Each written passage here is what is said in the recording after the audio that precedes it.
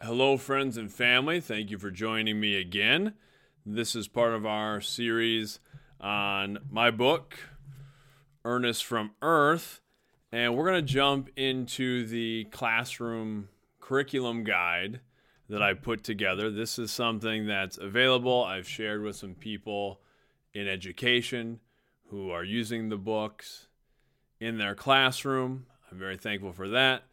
This is something I'm going to work through it here on the audio and the video. If anybody wants the curriculum guide, I'm happy to just send it to people, kind of just giving that to anyone who's interested in using the book to support social emotional competencies as well as literacy skills, and to just work through the text for a deeper understanding. So I'm going to go through the questions in the curriculum guide and then just give other insights. This will also be sort of the segment where I talk a little bit more about the writing process, the book in general, specifically related to the chapter we just finished. So we're going to discuss chapter 1 of the book. Our SEL focus, our social emotional learning focus, is on social awareness. I do a lot of work related to social emotional learning. I do a family time, so we call it family times, the social emotional learning curriculum that I've been using in my classroom, that I've developed, that I do with my students. We link it to the CASEL social emotional learning competencies, which have been adopted by the state of Iowa, where I teach. And I know a lot of other states and a lot of other organizations utilize those same learning competencies or something similar. So I feel like this can be tied in there. And a lot of this book is really focused on social awareness, the idea of pursuing empathy, recognizing, respecting others, treating others with dignity, that sort of thing. So that's kind of our social emotional focus that can be tied in to chapter 1. For our first question, it's just who is the title character? And I try to do this throughout the curriculum guide as well, is give questions at different DOK levels, what we call that in education, depth of knowledge. Things are at the DOK 1 level, are those very simple recall types of questions. Can you recall the name of this character and so forth? Then we go deeper and deeper sort of as the questions go on and as the story becomes more complex, as we're trying to do a little more synthesizing and making connections and creative thinking, that sort of thing. And then on the actual curriculum guide, I have those depth of knowledge levels listed. And I also have listed the Common Core language arts standards that are addressed by the different questions. So if someone were using this in a classroom, you could take that and feel confident that we're at least addressing those things. And that's something I know huge for us educators. If we can get something that's kind of ready to roll out, that we can say, yep, I am hitting these standards, check, check, check, boom. Especially if you're in a standards-based situation or standards reference, that's very helpful. So I've tried to do that on the actual curriculum guide. I'm not going to spend a lot of time talking about that now. I just wanted to throw that out there. We'll kind of just work through the questions, but on the actual curriculum guide that's available, those things are marked out there. So who is the title character? He's 12-year-old Ernest Emeka. He is the protagonist. He's the central character. He is Ernest from Earth, which the title should maybe give a little bit of a hint where it's going, that we don't spend all of our time on Earth because it's Ernest from Earth. But Ernest is the character. Just a little background. One of the hardest things for me is coming up with character names. I struggle with that because it's always like, I want the right name. There's something about a name that kind of helps define a character, and I struggle with that a little bit. I came up with the name Ernest actually because I wanted I wanted the character Ernest to be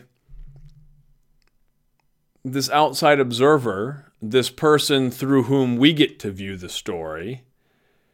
I wanted him to be open-minded, kind of innocent, especially at the beginning, maybe even a little naive, but I wanted him to be earnest, spelled the other way, E-A-R-N-E-S-T. I wanted him to be honest. I wanted him to be true. I wanted him to be just positive and sort of, not that he was always going to be right, but to sort of be a bit of an innocent character, to be earnest in the things that he did. So that's where the name actually Ernest came from. But 12-year-old Ernest Emeka is the title character. Describe him physically.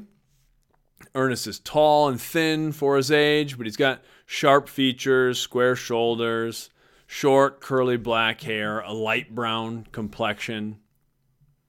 I don't spend a ton of time talking about like skin tone complexions and stuff, but I did want to throw out, and it makes maybe a little more sense in contrast as the story goes on, that in this future Earth where the story starts, that the melting pot of our world is sort of continued, and racial, skin tones, all of those things have continued to sort of mix. And I just want to set that as sort of a background detail, not to harp on it. I ask, what might we gather about Ernest beyond his physical appearance? People could answer all sorts of things here, but we might say that Ernest seems to be insightful or intelligent as he's answering the questions in class and giving it some thought. Could say that Ernest is maybe a little unsure of himself because it takes him a moment to raise his hand and he hesitates a little bit when he's going to ask the questions. That's sort of that depth of knowledge level 2, where we want students thinking, making some inferences based on what's being written. What event is Ernest observing at the start of the story? We start the story with Dr. Martin Luther King Jr.'s famous I Have a Dream speech that was given at the March on Washington outside the Lincoln Memorial on August 28th, 1963. That's a bit of foreshadowing, not very subtle foreshadowing, as to the themes of the story. And that's actually the next question. How might this event serve to set the central themes of the story or foreshadow future events? Again, at this point, someone might speculate a lot of things, but we're focusing on racial issues, civil rights, freedom. Any subject like that would make sense to identify. Where is Ernest really? He's actually in his classroom. The March on Washington was a holographic projection. I use that to sort of set that this is in the future. That's not something... We're getting closer as we have virtual reality. We have virtual reality in classrooms where we can experience some things like this. But in my mind, it was, wouldn't that be a wonderful thing in classrooms like the holodeck from Star Trek and things like that, where students could be in a classroom and boom, the room becomes this virtual reality experience where it's now here we are standing together in what seems, looks, feels, sounds like what it might have really been to be there in 1963 and hear those powerful words being spoken, to immerse students in that. And that one, I wanted that to be sort of the first little indication of like, oh, we're in the future. We're technologically advanced. This is not our current contemporary society. Around what year does this story take place?